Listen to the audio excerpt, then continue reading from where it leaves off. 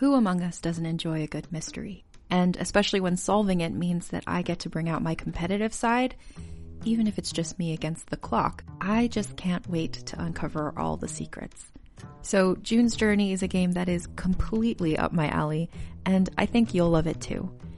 In June's Journey, a hidden object mystery game, you play as June Parker, who's on a quest to solve her sister's murder and uncover her family's many secrets. Each chapter brings you deeper into the story, and it's set in the Roaring '20s, so beyond uncovering clues, you get to experience the glitz and glamour of the time. June's Journey is definitely not a game I play mindlessly, which I love because I get genuinely invested, and a lot of it is a race against time, so there's a little fun added pressure of trying to find the clues as quickly as you can in each scene. There are also tons of ways to customize the island that you're on, learn more about the characters, and then new chapters are added weekly, so you really can't run out of things to explore. So if you think you're up to solve this case, download June's Journey for free today on iOS or Android, or play on PC through Facebook Games. June needs your help, detective.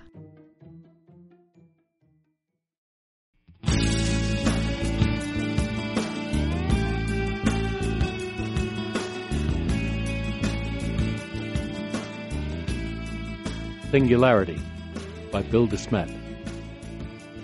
Copyright 2004 by William H. DeSmet.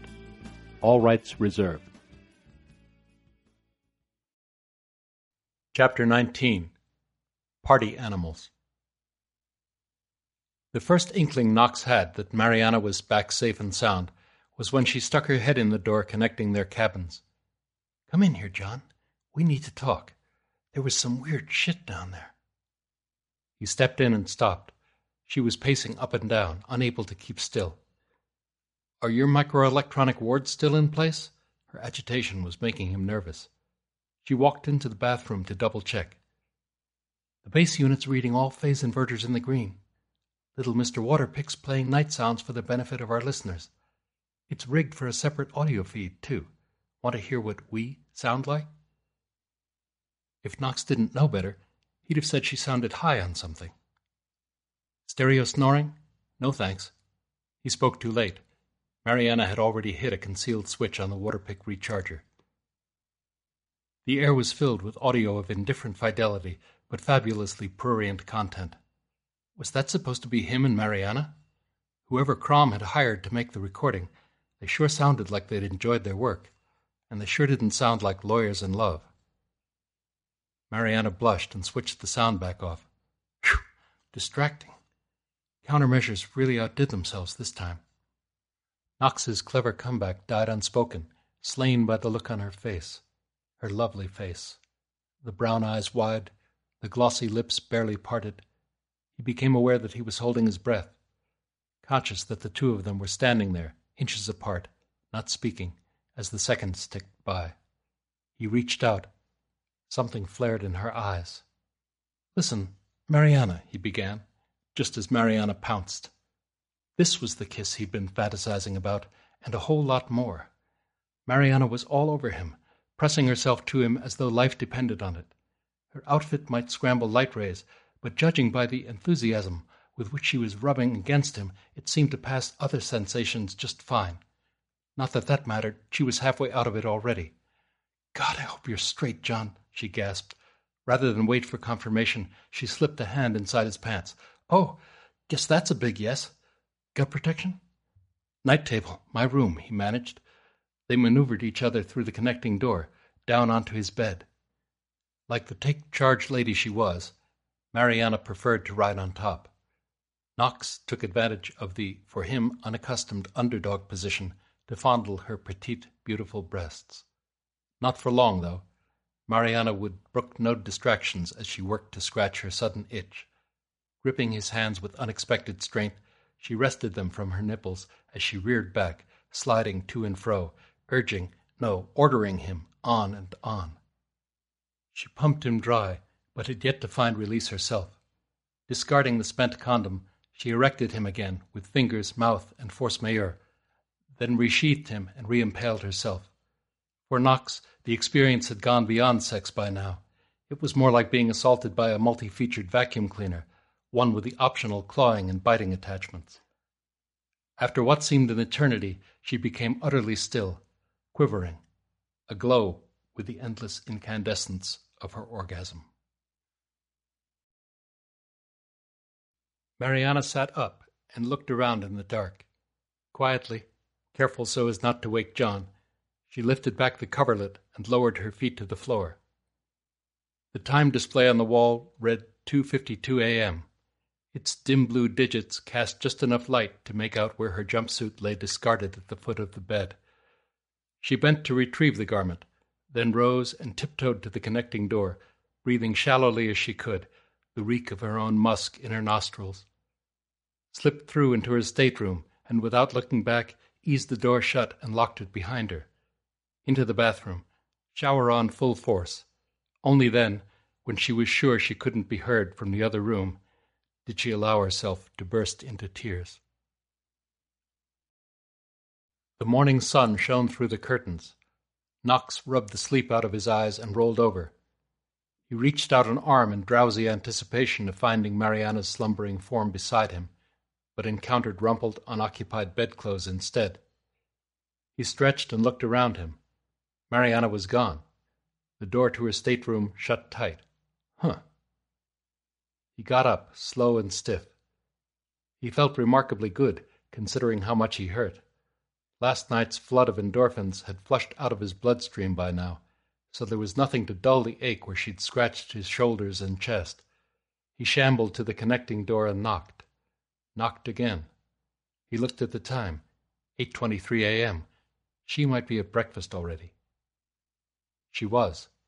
When Knox got to the outdoor dining area 20 minutes later, Mariana, clad in sweats, was sitting at a table sipping orange juice.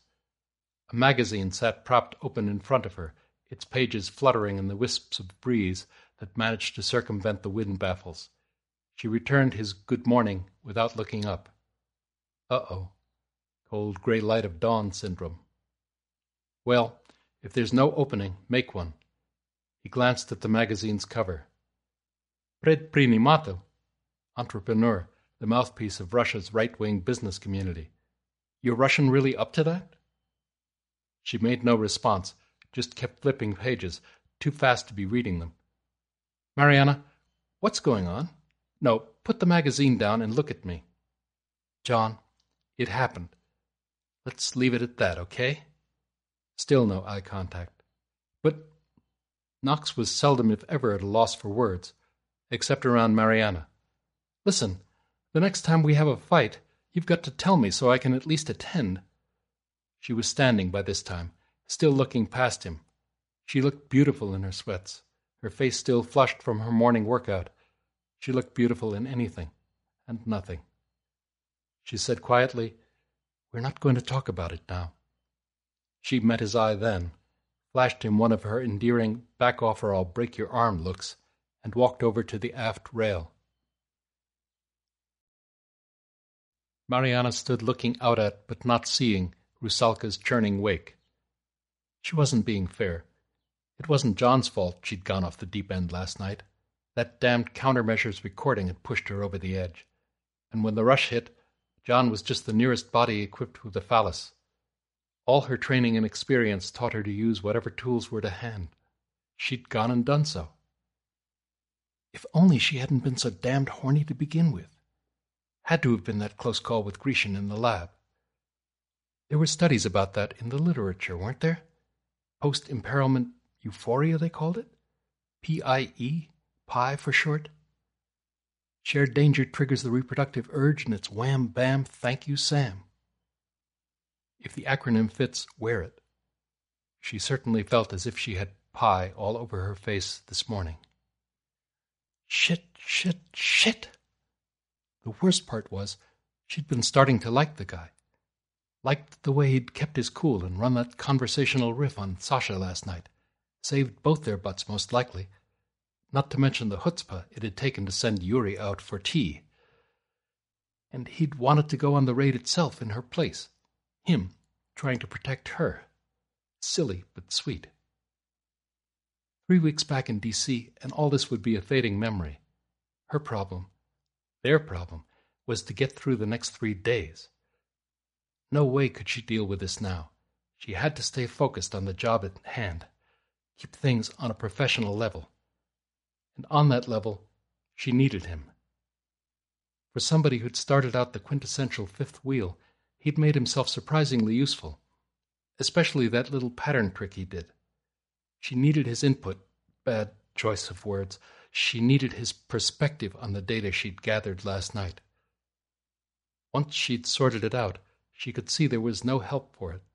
She'd just have to set her feelings aside, or keep them in check, not sure which, for the duration. She turned and walked back to the table, where John was sullenly perusing the pages of Predprimimato. Knox had to keep reminding himself it had only taken Mariana 50 minutes to reconnoiter the secret lab. You'd never know it from how much of the morning her interminable post-mortem had already chewed through. Of course, it would have gone faster if she hadn't insisted on freeze-framing the damned video every time another damned line of Cyrillic scrolled across another damned workstation screen, or on having Knox squint and translate the barely legible text. But try telling her that. His eyes were watering in earnest by the time they got to the end, but he sat up and took notice nonetheless. Mariana had saved the best for last. And here's the final sequence. Grecian, puzzling out that message on the cylinder, she said as she switched to the footage she'd shot from hiding. The presentation concluded with a still of the cryptic inscription itself glowing purple against the whiteboard in the UV light of Mariana's pocket flash. Paimka 3 VIII 2247. Show over, Mariana retreated back to the armchair in the far corner of the stateroom. Knox got the feeling that if this meeting could have been held from the opposing baselines of Rusalka's indoor tennis court, she'd have opted for that. She sat erect in her corner chair, dressed in black jeans and a Hamilton College sweatshirt. Prim, proper, knees locked tight together, not the slightest whiff of languor. She was talking to him, at least, but she'd raised shields again. Back to day one, cool, neutral, businesslike. A normal client relationship, really. It was the last few days that had been atypical, to say nothing of last night. Best not to think about that now. Focus on the business at hand. What's so important that Grecian couldn't wait to find it out? You tell me. What does Paimka mean, anyway? Knox sighed, playing Russian etymologist again. It's a noun derived from the verb poimats. You mean to understand? No, wait, that's panimats. Poimats means, to catch, right? Uh-huh. Thanks. Thanks for that. And for all the interpreting, John. Good job. De nada. Not my usual line of work. No more so than the rest of this assignment. But what the hey, Archon is a full-service consulting agency. So it would be the act of catching or capturing or something? She was back to business. Capture about sums it up. But capture what and how? Let's see. He glanced over at the laptop screen, but it had gone dark at the end of the sequence. The date was tomorrow? Yep. 10:47 p.m. Midway through Galina's regular evening shift, given we'll be on Azor's time by then. Too much of a coincidence. That lab has to be involved somehow. Too bad there aren't any surveillance signals to tap into, like in the chart room. Yes, but I'm beginning to see why not. And it isn't lax security like I thought. Mariana was talking more to herself than him. Whatever's going on is so super secret, Grecian doesn't trust anybody else to tend to it. Has to go and do it himself. So it's for sure he doesn't want to go broadcasting images of it all over the boat. You could probably count the number of people who know what's going on down in that lab on the fingers of one hand. Forget who knows about it. The question is, how do we find out about it? You didn't by any chance leave one of your spy eyes behind last night? Couldn't. Too much chance of it being spotted. You saw how bright it was in there.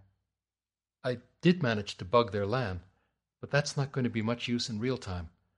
We'd have to reverse engineer their inter-process communications protocols first, if we even can. What's our alternative?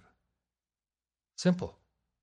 Deploy a full video recorder in the lab just before this capture business is set to start, then extract it afterwards. She'd started thinking aloud again. I'll need darkness for both. So we're talking 9:30 p.m. for the insertion earliest. An hour before the balloon goes up? That's cutting it kind of close, isn't it? I don't like the thought of you going down there even one more time, much less twice in an evening. Can't be helped. Sure it can. Can't we access your land bug remotely? Of course. Hell, Pete could fire it up from his desk in Chantilly via satellite downlink. What's stopping us then? Don't tell me the transmissions aren't encoded. Mariana emitted a ladylike snort. Hello? Would it help if I told you the manufacturer's initials were NSA? It comes standard with the latest in spread-spectrum pseudo-encryption, transmits each successive bit on a different frequency across a range of several megahertz. The receiver's got to be precisely synced, or all you hear is noise. Where's the problem, then? Like I said, it won't give us near the amount of information that video would. We can't sit here on our hands with God knows what all going down and no way to surveil it, agreed? Would it matter if I said no? Not really. So that's it then. The spy eye goes in at, say, 9 tomorrow evening and comes back out at midnight. That's going to mean 2 stakeouts on the bridge for you, or 1 really long one. How's your Russian holding up? Plenty of chance to practice at the party tonight. To celebrate the inception of Rusalka's summer research program, Arkady Grishin had decreed a formal banquet be held. With the ship's complement still halfway synced to U.S. East Coast time, Grishin had indulged his own nocturnal predilections. Cocktails and zakuski would be served at 11, dinner would commence at the stroke of midnight, and the revelry was to continue till dawn. Knox, who had spent a summer in Spain as a young man and grown to love the late evening dinners in the open-air cafes of Madrid, was up for it. His kind of party. Mariana had packed her own evening gown, but Knox had just taken Crom's potluck formal wear. He was still peering dubiously at the paisley cummerbund reflected in the full-length mirror when Mariana walked in through the connecting door. You ready, John? He turned to look at her, and kept on looking. She wore an ankle-length halter gown of black silk knit, its high neckline, only her shoulders were exposed, accentuating her long neck and upswept hair. The demureness of the cut stood in marked contrast to the way the fabric itself clung to her curves. A single wide gold cuff adorned her left wrist. Like it? It's a Donna Karan. Beautiful. But DKNY is not what comes to mind when I think of government-issue evening wear. It isn't. Government issue, that is. I've got a rainy-day trust fund I dip into when khaki threatens to take over my wardrobe altogether. Set to go? She turned toward the door. Did you remember to turn off the water pick? Knox said, then stopped. He became aware his mouth was hanging open. I can see why you didn't want tan lines, he managed. There was no back to her dress. With the single exception of the halter strap around her neck, all there was to be seen from crown to coccyx was Mariana. From the rear, it looked as if she had just stepped from her bath and wrapped a black towel around her rump. Just barely around her rump. The lamplight caressed her smooth-muscled, perfect skin. And she had him on a strict look-but-don't-touch regimen. A torment to almost make him believe in reincarnation. Knox simply hadn't done enough mean, rotten things in his current lifetime to merit such punishment. Ready? Knox was still looking at Mariana as he held one of the banquet hall's outsized French doors open for her. Time to see what kind of a shindig the world's third richest Russian throws. Then he turned to see what lay beyond, and fell silent. Rusalka's banquet hall was as wide as the vessel's 20-meter beam, and nearly double that span in length. To either side, marble colonnaded walls, their intercolumniations all of tempered glass, rose up and up, 2 full deck heights to skylights opening out on the evening heavens. From gimbaled fixtures in the mullions of those skylights there descended 6 starburst chandeliers, of the same Austrian crystal as graced New York's Metropolitan Opera, save that these had been fitted with gyro stabilizers for use aboard ship. The chandelier's subdued radiance blended with the glow of the skies above them, the stars of a summer night, with 6 galaxies hovering closer than the rest. The far wall, 100 feet away across the hall, was a single concave expanse of luminescent onyx veneer, bonded to backlit Nomex substrate, with a huge replica of the now familiar GEI world snake coiled at its center.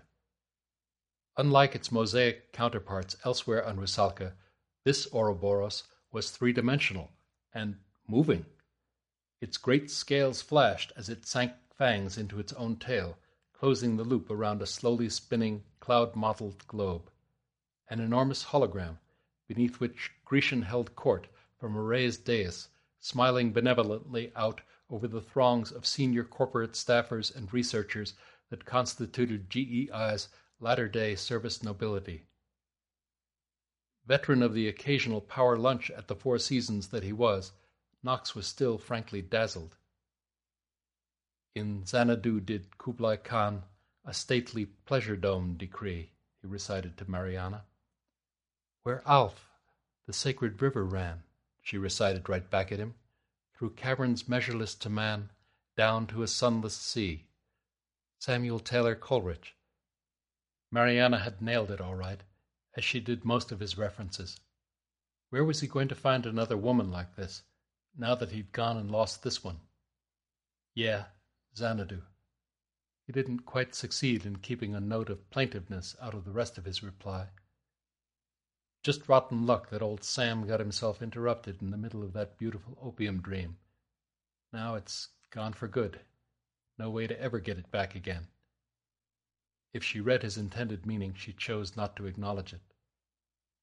They moved out onto the parquet dance floor, where pseudo-glitterati swayed to the strains of Strauss waltzes and the rhythms of Motown shags, both equally foreign, hence equally cultured to Russian sensibilities. Traversing the periphery of the crowded space, Mariana left a swirl of male admirers in her wake. Khrushchev's old dictum about humanity's face being more beautiful than its backside could have claimed few adherents among his countrymen here tonight.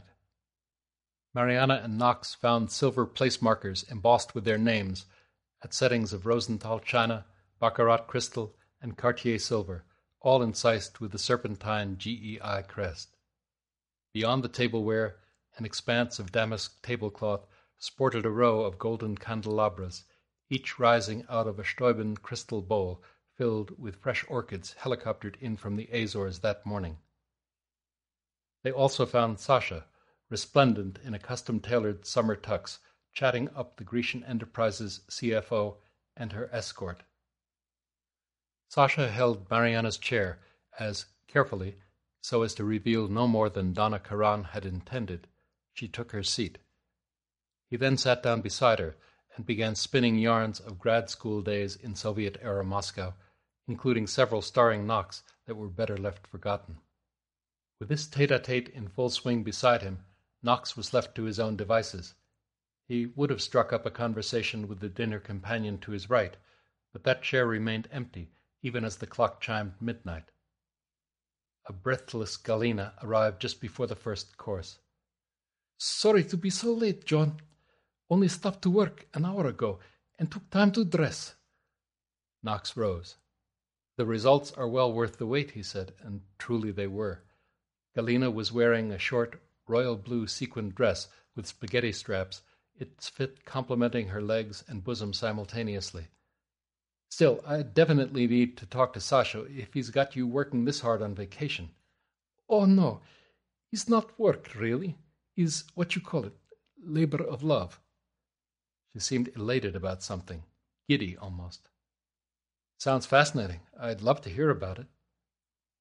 With the suddenness of a cloud passing over the face of the sun, Galina's exhilaration morphed into a feminine version of Sasha's sly, let's not go there look. Time to change the subject again. She beat him to it. "Men," she said with a sadder smile, "always talking of work. Never of important things, of family." Knox shrugged. There's not much to tell. I got married about 5-6 years ago. Didn't take. Why is this? Lots of things. Started out okay, turned into a disaster. In the end, we just decided to pull the plug. You know, the second law of data processing. When in doubt, reboot. Galina looked blank for a moment then. Ah, yes. Reboot. Restart computer. Is second law serious? She frowned. If so, then what is first law of data processing? Never put your tongue on a power supply. That got the laugh he was hoping would ease them off this uncomfortable topic, but Galina was not so easily sidetracked. Children? She asked. No, thank God. Divorce is complicated enough as it is, without custody and visitation rights to contend with. Children not complication, John. Children whole purpose of life. My advice, have little boy, little girl before too late. She glanced over her shoulder to where Mariana was sitting immersed in conversation with Sasha, then looked him in the eye. Not too late for you yet, I think. She read something in his expression then. Or, you two are having fight, perhaps? Was it that obvious? To tell you the truth, Galina, I'm not sure what it is we're having. Nothing good, that's for sure. Where was the pattern in all the rained-out relationships of the past few years? And how had he managed to screw up yet another one before it even got started? But what about you, Galia? He said, as much to get off this subject as anything. I don't see any little ones tugging at your apron strings. Her reaction seemed out of all proportion to his words. Her face crumpled. Tears started forth from her eyes. Not possible, she said between sobs. He sat there feeling helpless, watching her silently weep. Galina, what's wrong? Ah, John, she mastered herself with visible effort. Had possibility to have such little one, as you say, was already growing inside me, but was too neudobna, too inconvenient, too busy with researches, too little money, and abortions free in state clinics. Galina sobbed again. How could I know? How could I guess this was only chance? Was coming infection and then no more possibility. Ever.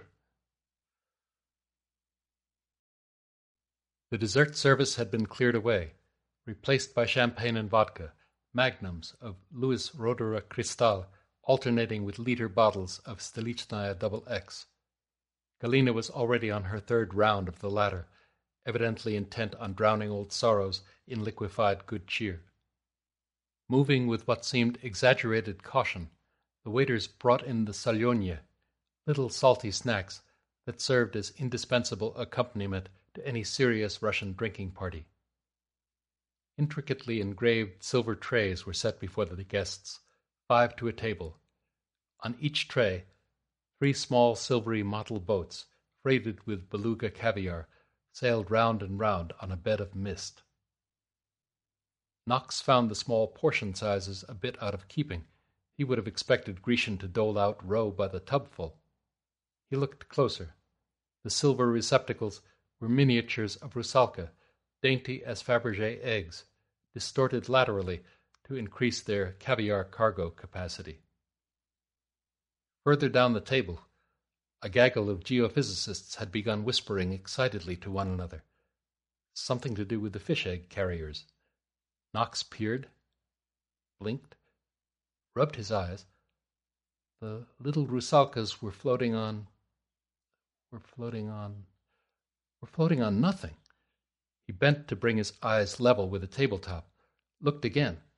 There was half an inch of untroubled air between the keel of each mini rusalka and the mist rising off a bed of crushed ice. Knox straightened again to look into Galina's slightly unfocused eyes. She giggled. The background whispering was rising to a general hubbub, spreading out to fill the room. You knew, Knox accused Galia. You knew this was coming and you didn't tell me. He couldn't believe it. This was still years off, decades even, wasn't it? He reached across the table and gently nudged one of the Lilliputian rusalkas with an index finger. It felt cold, but no colder than the ice beneath it. It bobbled, then floated serenely away, unsupported. Incredible. Room temperature superconductivity. Is this it? He raised his voice over the growing clamor. What you're working on, I mean? No, John. This what I working with. She laughed overloud at his puzzlement and finished with a hiccup. All around them, people were beginning to clap their hands, to pound the tables, to clink silverware against crystal in unison. Then they were rising to their feet, stamping, whistling, shouting, "Ura!" calling for Arkady Grigorievich.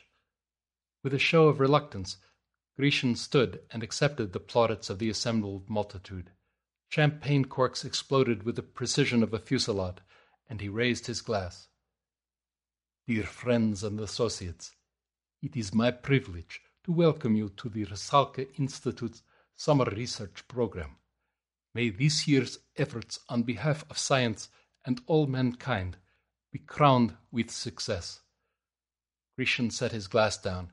He had given his toast in English, but now he switched back to Russian. To his left, Knox could hear Sasha translating for Mariana as the GEI chairman spoke. Some of you will have been wondering at the unusual Salyonia servers which adorn our tables this evening, courtesy of Grishin Enterprises Material Sciences Division. He paused to acknowledge scattered uras before going on. For those among us who, like me, a small self-deprecatory smile, have not the slightest inkling how this miracle has been accomplished, our resident materials magicians have been kind enough to prepare this brief explanation. Grishin donned half glasses and began reading from a small placard in his right hand. Since the discovery of the Meissner effect in 1933, it has been well known that magnetism cannot penetrate a superconductor. Picture the lines of magnetic force surrounding a bar magnet. They emerge from one pole and wrap around to enter the other in a series of concentric loops. Since this magnetic field cannot pass through a superconductor, the magnet itself is forced to rise high enough above the superconducting surface to allow room for its field lines. The result is magnetic levitation. A magnet will float above a superconductor, or vice versa. At the outset, the Meissner effect could only be observed in liquid helium superconductors at a temperature within 10 degrees of absolute zero.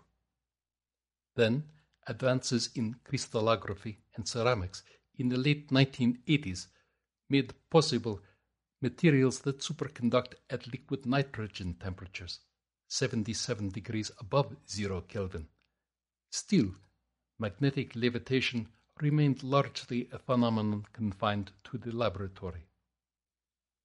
Now, GEI research has fabricated alloys which superconduct at the temperature of frozen water, nearly 200 degrees warmer, ushering in an era of superconductivity for the masses, superconductivity within reach of any household refrigerator. This breakthrough makes possible resistanceless electrical circuitry for power storage and transmission, maglev trains and other transportation, medical diagnostics of unprecedented accuracy, and, not incidentally, Grishin set down his notes and grinned genially around the room, the little superconducting rusalkas that levitate your caviar to you tonight. He smiled at the renewed applause. Knox joined in the encomium. Well, and why not? Even in the Soviet era, the Russians had had a world-class metallurgical and materials research program. This latest advance, while breathtaking, was perhaps predictable. With the rest of the room, he lifted his full glass of vodka and drained it, Russian style, in a single swallow. Now the champagne and vodka began to flow in earnest, as guest after high-ranking guest rose to extol the achievements of Grishin Enterprises and the virtues of its CEO. Russians never needed much of an excuse to tie one on, and Grishin had given the crowd two excellent pretexts, The inauguration of the summer research season, coupled with the unveiling of the miniature marvels of almost room-temperature superconductivity, had induced a state bordering on euphoria at the crowded banquet tables. Before embracing Christianity in the year 988 CE, Prince Vladimir of Kiev had rejected Islam by reason of its doctrine of total abstinence. "Drinking is the joy of the Russes," the Chronicle of Ancient Years quotes him saying. "We cannot exist without that pleasure." The revelers certainly seemed intent upon proving the wisdom of the good prince's words tonight. With the party now in full swing, Arkady Grigorievich Grishin left the Olympus of his days to walk amongst mere mortals. A new wave of toasts began propagating down Knox's own table, prompted by Grishin's arrival at its head. Then Galina was standing up, perhaps a trifle more unsteadily than warranted by the residual pitch and roll of the hyperstabilized vessel. She raised her glass. "To our host, our leader, our dear Arkady Grigorievich, future winner of Nobel Prize." "Arkady Grigorievich," voices in various stages of inebriation echoed the refrain throughout the banquet hall. "За нашего Spasitelya, excuse please, to our Savior, Savior of children, of whole entire world." Galina was on a roll now. "With Arkady Grigorievich to lead, very soon now we cage the... Her English having chosen this crucial juncture to desert her altogether, she blurted out in Russian, "Tunguski Vordalak." That was troweling it on a bit thick. Savior of the world. Chalk that one up to the vodka. Then Knox noticed Grishin's eyes. They had gone cold and hard over a smile held too long. What in Gallia's tipsy hyperbole could have brought that on? What was that thing that she'd said at the end there? Something about catching or caging us something? The message on Grishin's cylinder the other night had said something about catching, too. But catching a Tunguski Vordalak? What, pray tell, might that be? Knox listened for Sasha's whispered simultaneous translation, but none was forthcoming. He tried to suppress the effects of several glasses of vodka long enough to think this through. The Tunguski part was easy. It referred to Tunguska, one of the most god-forsaken places in all of Siberia. Actually, that might be aiming too low. One of the most god-forsaken places on Earth was more like it. Knox's long-ago Soviet ethnography survey course had touched upon Tunguska, as briefly as possible. Hundreds of thousands of square miles of empty wilderness infested with reindeer, bears, wolves, and, in the mercifully brief summers, mosquitoes the size of lapdogs. But a Vordalak? Not one of your garden variety Russian words, that's for sure. Something out of folklore, maybe? He rummaged through musty mental storehouses of Russian vocabulary, unused lo these 20 years. When it finally came, inspiration flowed from an unlikely source. Knox yielded to no man in his encyclopedic knowledge of movie trivia, and he seemed to recall an early 1960s spaghetti horror trilogy, including an episode entitled The Vordalak, starring Boris Karloff. It was about some sort of Slavic ghoul or vampire or werewolf. The werewolf of Tunguska? Knox looked up. The awkward moment had passed. Grishin was his affable self again, applauding and complimenting a blushing Galina on her splendid, if undeserved, toast. Mariana was acting as if nothing had happened. They all were. Knox put the thought aside and rejoined the party. But deep down in the subcortical recesses of Jonathan Knox's onboard pattern-matching device, Tunguska was ringing a bell. An alarm bell.